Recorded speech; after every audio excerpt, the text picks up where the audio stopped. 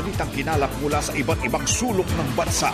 Hatid ng inyong mga maaasahan at pinagkakatiwalaan sa pagbabalita. Teleradyo Balita.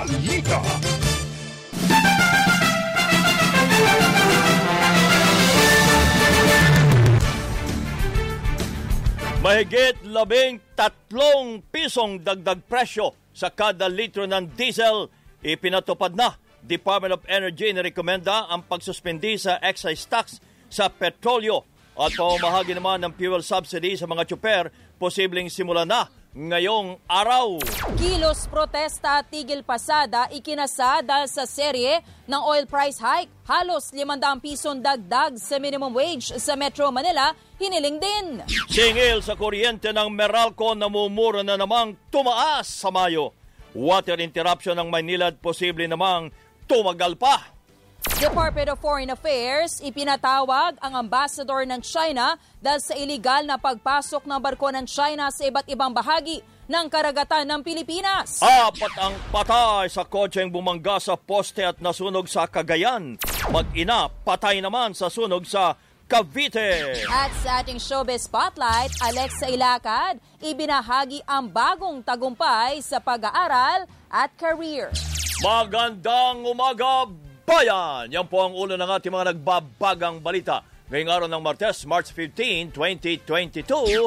At syempre po, kasama natin tuwing umaga ang ating kabalitaan. Ako po si Joyce Balancio. Ako naman po ang inyong kabayan, si Nolly de Castro. Kami po ang mag-atid sa inyo ng ating mga nagbabagang balita.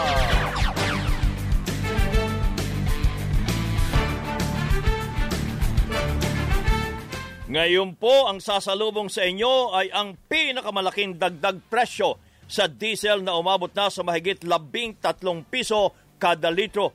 Mahigit 7 piso naman ang dagdag presyo sa gasolina, habang 10 piso at 50 sentimo sa kerosene. Pero ang Petrogas, 6 na piso at 50 sentimo lang ang dagdag presyo sa gasolina, habang 3 piso at 50 sentimo sa diesel. Sa naging panayam ng Teleradyo, pabor si Senate Minority Leader Frank Drilon na suspindihin ang excise tax sa produktong petrolyo dahil marami pa namang mapagkukunan ng pondo ang pamahalaan. Handaan niya ang Senado sa special session pero mistulang ayaw itong ipag-utos ni Pangulong Duterte. Nobody expected na tataas na ganito, no? Hindi naman natin na-expect na magkagera sa Ukraine at Russia, kaya biglang tumaas ang presyo ng langis. Ang ibig ko lang ipaliwanag, hindi po tama na ayaw nilang tumawag ng special session dahil ibaba ng Kongreso yung excise tax dahil sabi nila mawalan ng buwis. Ngunit hindi naman ito bilang Hindi ito bilang sa budget kung magkano ang buwis na kukoriktahin for 2022. These are budgets, these are funds, these are revenues not considered in the original budget nung binuo ang ating budget. Sa pagdinig ng Senado, nirekomenda ng Department of Energy na suspindihin ang excise tax sa petrolyo at pag-amyenda sa Oil Deregulation Act. Sinabi ni Energy Undersecretary Gerardo Erguesa Jr. na dapat mabigyan ng kapangyarihan ng pamahalaan na makialam sa presyo ng petrolyo at pansamantalang pagsuspindi sa excise tax. Nababahala rin si Erguesa sa posibleng umabot sa hanggang 70 piso ang kada litro ng gasolina, diesel at kerosene kung papalo sa $140 ang bentahan sa kada bariles ng krudo sa international market. Tutol naman ang Department of Finance sa pagsuspindi ng excise tax at iginit na malaki ang mawawalang kita ng pamahalaan. Noong 2021, umabot na sa 143 billion pesos ang kinita ng pamahalaan sa excise tax. Naniniwala rin ang Bangko Sentral ng Pilipinas na sapat pa sa ngayon ang subsiding ibibigay sa mga tsuper, magsasaka at mangingisda. Ang mayayaman lang din umano ang makikinabang kung sususpindihin ang buwis sa petrolyo. On the tax cut, I understand that the revenue loss is approximately 100 billion. That's a big sum of money. It means less budgetary allocation for many essential government programs and projects, including spending for education, health, and social welfare. So the beneficiaries of such programs are the biggest losers. The major beneficiaries of the oil tax cut are the rich and the private car owners. Yun po si Bangko Sentral Governor Benjamin Diokno. Posibleng simulan na po ngayong araw ang pamamahagi ng nasa 6,500 pesos na fuel subsidy sa mahigit 130,000 jeepney drivers. Ayon po sa Department of Transportation, posibleng ma-load ngayong araw ang ayuda sa pantawid pasada cards ng halos 100 tsuper at operators. Inamin naman po ng kagawaran na mahigit 40,000 tricycle drivers pa lamang ang napasama sa listahan na mabibigyan ng ayuda. Dahil dito, nakikipag-ugnayan na ang LTFRB sa mga lokal na pamahalaan, kaugnay ng ayuda sa mga tricycle drivers. Sa panayam naman ng teleradyo, iginiit ni Lawyers for Commuter Safety and Protection President Ariel Inton na tuloy ang tigil pasada ng ilang transport groups kahit pa ibigay ang fuel subsidy. Kinakailangan ang Kongreso ay mag-call ng special session para sa ganon ay maisuspindi nila yung excise tax. Kung hindi, at wala naman kaming naririnig na call for special session, bagamat maraming mambabatas ang mungkahi nga nila, isuspend. Wala naman kaming nababalitaan na mag-special session sila. So, kapag ganyan, matutuloy yan tigil pasada dahil hindi na nila hindi na nila kayang pumasada. May kilos protesta rin ng grupong Piston ngayong araw dahil labis na pahirap na umano sa mga tsuper at pasahero ang napakamahal na presyo ng langis. Ang naiuwi na lang po ngayon ay halos umaabot na lang po ng 300 to 400 pesos. Ay dahil tumaas pa yung langis, baka ito ay maging 200 na lamang yung maiuwi po ng mga driver at mga operator. Dahil napupunta na lang po sa krudo yung kararampot na kinikita. At ang ginagawa na lang po natin ay hinahabaan na lang natin yung oras. Ginagawa natin na dating 12 to 16, ay ngayon ginagawa na po natin 12 to 18 hours. Si Piston National President Modi Floranda, iginit naman nila na linaban ng anak pawis na tuloy din ang 1 linggong kilos protesta para sa panawagang suspindihin ang excise tax sa petrolyo at ibigay ang ayuda sa mga manggagawa. Sabi nga ng Department of Energy, papakiusapan daw nila yung mga big companies na unti-unti daw naman ang pagtaas. Para nilang sinabi, sakaling nyo, pero dahan-dahan naman. Pero pamamatay ka rin. Ano pa namang klaseng solusyon yan? Kaya hindi na tayo papayag dun sa unti-unting pagkamatay. Habang may hininga pa, kumilos na tayo, umaksyon na tayo. Mamatay muna sila bago tayo. Ayon naman kay Energy Secretary Alfonso Cusi, nagpatawag na ng pulong si Pangulong Rodrigo Duterte ngayong araw para talakayin ang iba pang hakbang na maaring gawin para maibsan ang epekto ng serye ng oil price hike. Posibleng muling tumaas naman ang singil sa kuryente ng Meralco sa Mayo. Sa pagdinig ng Senate Committee on Energy, sinabi ni Meralco Utility Economics Head Larry Fernandez na maapektuhan ng sunod-sunod na pagtaas ng presyo ng petrolyo ang repricing sa ikalawang quarter ng Malampayan Natural Gas kung saan kumukuha ang first gas na isinusupply naman sa Meralco. Nakadepende niya ang presyo ng Malampaya Natural Gas sa Dubai Crude Oil kaya posibleng maramdaman ang epekto sa billing sa Mayo. Wala pa naman binibigay na estimate ang Meralco sa posibleng dagdag singil sa Mayo. Ngayong Marso, nagtaas ang Meralco ng 6 centavos kada kilowatt-hour, nakatumbas ng halos 13 piso sa mga residential customers. Tumaas po ang presyo ng ilang klase ng gulay sa mga palengke sa Metro Manila. Sa Maypaho Public Market sa Caloocan, nasa 200 piso ang itinaas sa kada kilo ng Baguio beans at bell pepper, habang 10 hanggang 40 piso naman sa kamatis, ampalaya, pechay at talong. Sa Legazpi City, tumaas ang presyo ng isda dahil apektado rin ang mga mangingisda ng pagtaas sa presyo ng petrolyo. Ngayong araw, magsasagawa ng tigil palaot ang mga mangingisdang kasapi ng Pamalakaya. Sinabi po ni Pamalakaya spokesman Ronel Arambulo na sabay-sabay magpapatay ng makina ang mga maliliit na mangingisda bilang protesta na lalahukan din ng mga operators ng commercial fishing vessels. Bubog na po kami doon sa walang tigil at patuloy na pagtaas na po nung presyo ng langis.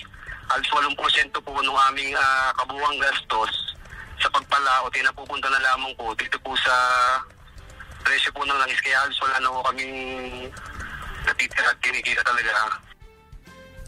Nagbabala rin ang kilusang magbubukid ng Pilipinas sa posibilidad ng malawakang taggutom at kakulangan ng pagkain sa bansa dahil apektado na rin ang mga magsasaka sa pagtaas ng presyo ng petrolyo at mga bilihin.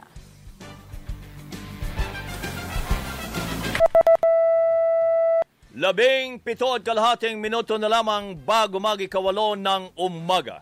Nagbabaga pa rin ang mga balita sa pagbabalik ng Radyo Balita.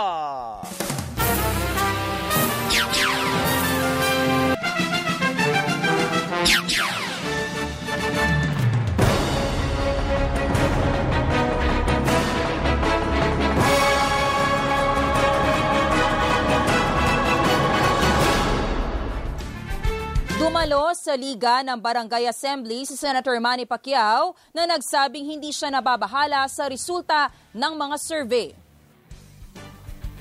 The longest time naman, ilang dekada na, 2 dekada na lumipas, hindi naman nasusunod yung survey.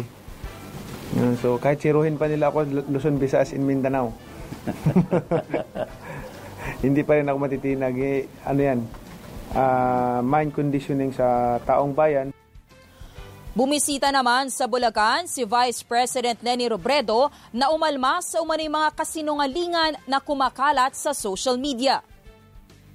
Bug na ako sa lahat na bashing, sa lahat na kasinungalingan. Marami tayo natanggap na bobo, merong madam, merong lutang. Pero sa akin, hindi ko na yun sinasagot ngayon kasi yung tao na yung sumasagot eh. Nag-ikot naman sa Sorsogon si Manila Mayor Isko Moreno na aminadong maraming hamon sa kanyang pangangampanya. Challenge is everywhere. Weather is a challenge also. Geography is a challenge because we're an archipelagic country. Dialect is a challenge because every areas or regions have different dialect. Every day is a challenging day for any candidate.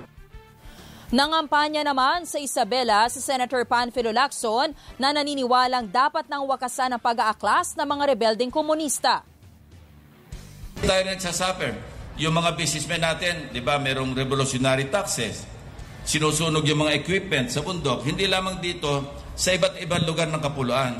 So dapat naman talaga, I think the Philippines deserves a better peace and order and prosperity.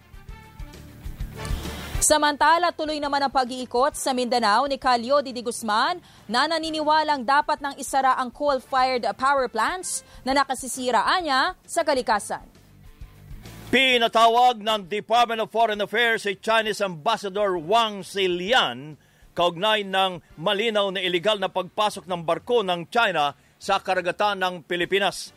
Sinabi ni DFA Undersecretary Maria Teresa Lazaro na hindi nagpaalam ang Navy Ship 792 ng China nang maglayag sa karagatang sakop ng Pilipinas mula January 29 hanggang February 1. Mula Sulusi, nakarating pa ang barko sa Cuyo Island sa Palawan hanggang sa Apo Island sa Mindoro. Nilinaw ni Lazaro na kinikilala ng Pilipinas ang right of innocent passage pero hindi mo nito angkop sa naging kilos ng barko ng China tulad ng pananatili sa Sulusi at pagmamatigas kahit pinapaalis na ng Philippine Navy. Wala pa namang pahayag ang Chinese ambassador sa naturang issue. Sa ibang mga balita naman, posibleng tumagal pa ang water interruption na Maynilad sa Metro Manila at mga karatig lugar. Paliwanag po ni Maynilad Corporate Communications Head Jennifer Rufo, maaring tumagal pa ang rotational water interruption na nakatakda po sanang matapos bukas dahil sa tumataas na demand sa tubig kasabay ng pinaluwag na alert level at mas mainit na panahon. Sa kabila nito, tiniyak na Maynilad na hindi na mauulit ang kakulangan ng supply sa tubig noong 2019.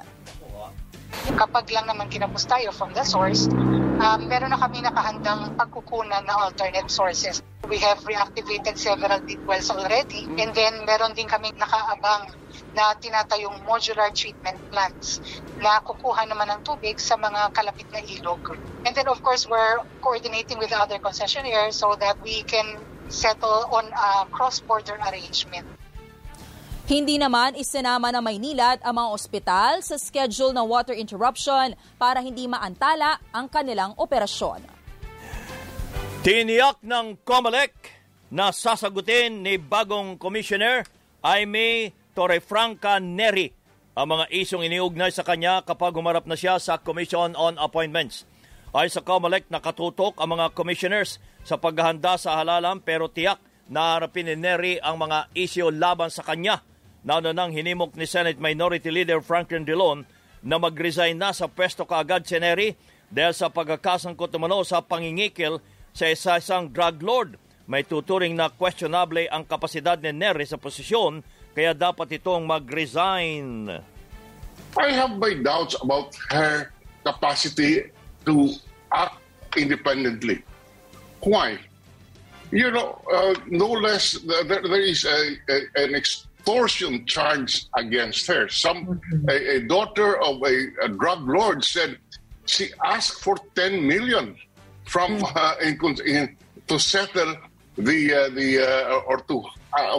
the case of the drug lord to be favorably acted upon.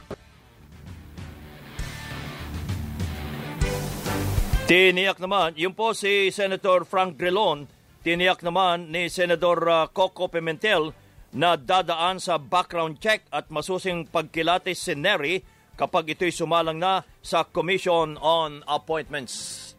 Umalma ang Alliance of Concerned Teachers sa planong pagkaltas ng nasa 20% buwis sa travel allowance ng mga gurong magsisilbi sa halalan. Sa panayam ng teleradyo, sinabi ni ACT Secretary General Raymond Basilio na mababawasan ng 400 piso ang 2,000 pisong travel allowance na maaring magamit ng mga guro sa pagdalo sa training at seminars ng COMELEC. Hindi anya makatarungan ang buwis, lalo't hindi naman income ang travel allowance, gaya na ikinakatwiran ng Bureau of Internal Revenue. Sinasabi na dahil daw ang mga guro ay mga government employees at kailangan daw ito masubject sa 20% na imposition ng buwis, no? At tayo po ay lubang nagulat dito dahil sa katagal-tagal po ng panahon na naglilingkod ang ating mga guro panahon ng eleksyon ay ngayon lang papatungan ng 20% na buwis. Unfair po yun, no? Kasi hindi naman po ito ibubulsa ng ating mga guro. Ito po ay gagamitin para po sa kanilang mga gastusin sa paghahanda sa halalan. Yan po si ACT Secretary General Raymond Basilio. Pinag-iingat ng ilang eksperto ang pamahalaan sa planong pagluluwag sa health protocols sa gitna ng binubuong guidelines para sa Alert Level 0. Sinabi ng infectious disease expert Dr. Ron Jane Solante na posibleng mababa ang naitatalang kaso sa aktwal na bilang ng mga tinamaan ng COVID-19. Dapat din na niyang magdahan-dahan dahil maraming dapat ikonsidera bago tuloy ang magluwag sa health protocols. Not only the cases should be considered, the vaccination population should also be considered. If we can have the 90 million Filipino vaccinated already before we can downgrade to alert level 0, and we still have to implement the health protocol, especially for the vulnerable population. So it should not be universal unmasking. Iginit naman ni Health Secretary Francisco Duque na matagal pa bago isa ilalim sa Alert Level 0 ang ilang bahagi ng ating bansa.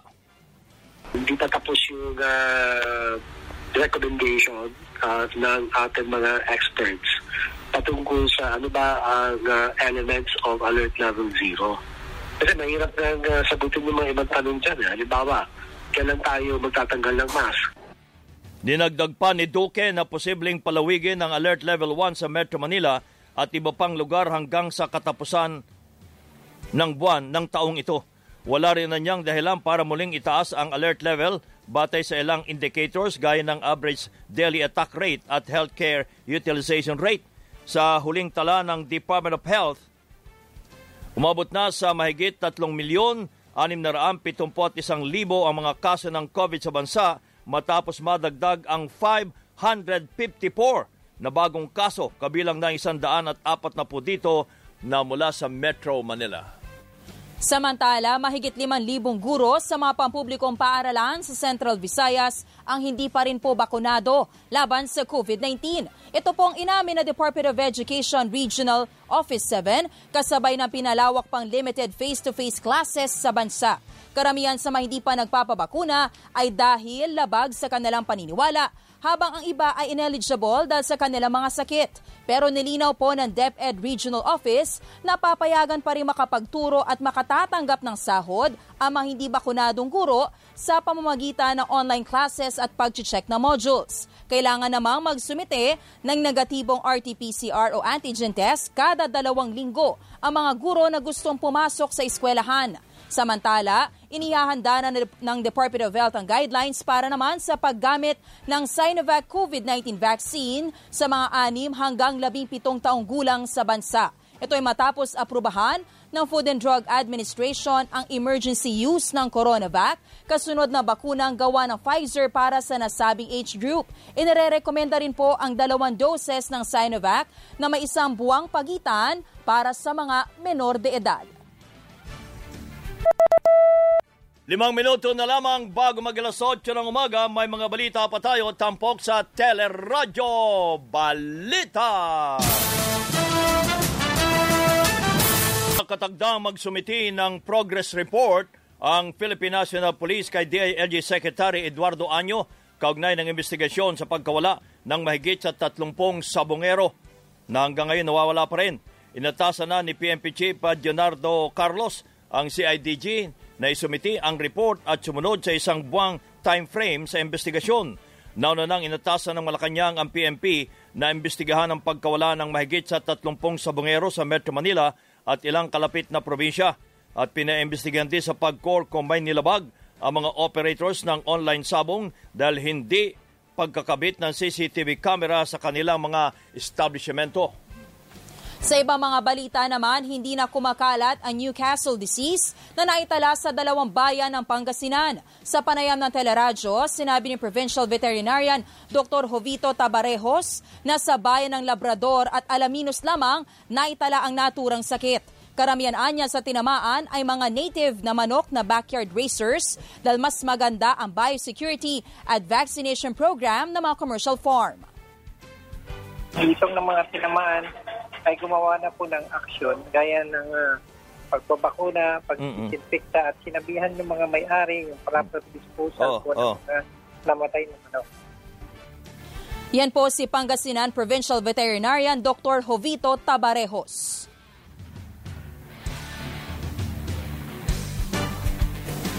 At sa ating police report, sa Cavite, patay ang isang ginang at ang minor de edad na anak.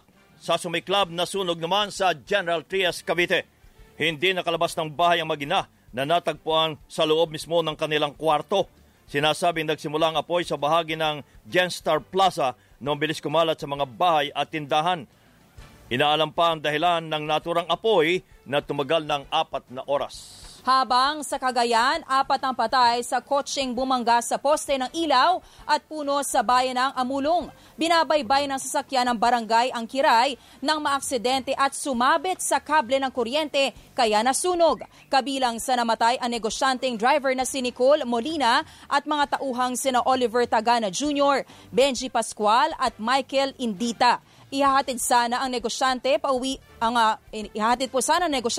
kanyang mga empleyado mula sa kanilang restaurant nang mangyari ang naturang aksidente. 4 ang patay sa kotseng bumangga naman sa poste ng ilaw at puno sa bayan ng Amulong sa Cagayan. Binabaybay ng sasakyan ng barangay Akiray nang maaksidente at sumabit sa kable ng kuryente kaya nasunog. Kabilang sa mga matay ang negosyanteng driver na si Nicole Molina at mga tauwang sina Oliver Tagana Jr., Benji Pascual at Michael Endita. ihatid sana ng negosyanteng pauwi ang mga empleyado ng restaurant nang mangyari ang naturang aksidente. Spotlight. Good morning, Miss Geniel Krishnan. Good morning.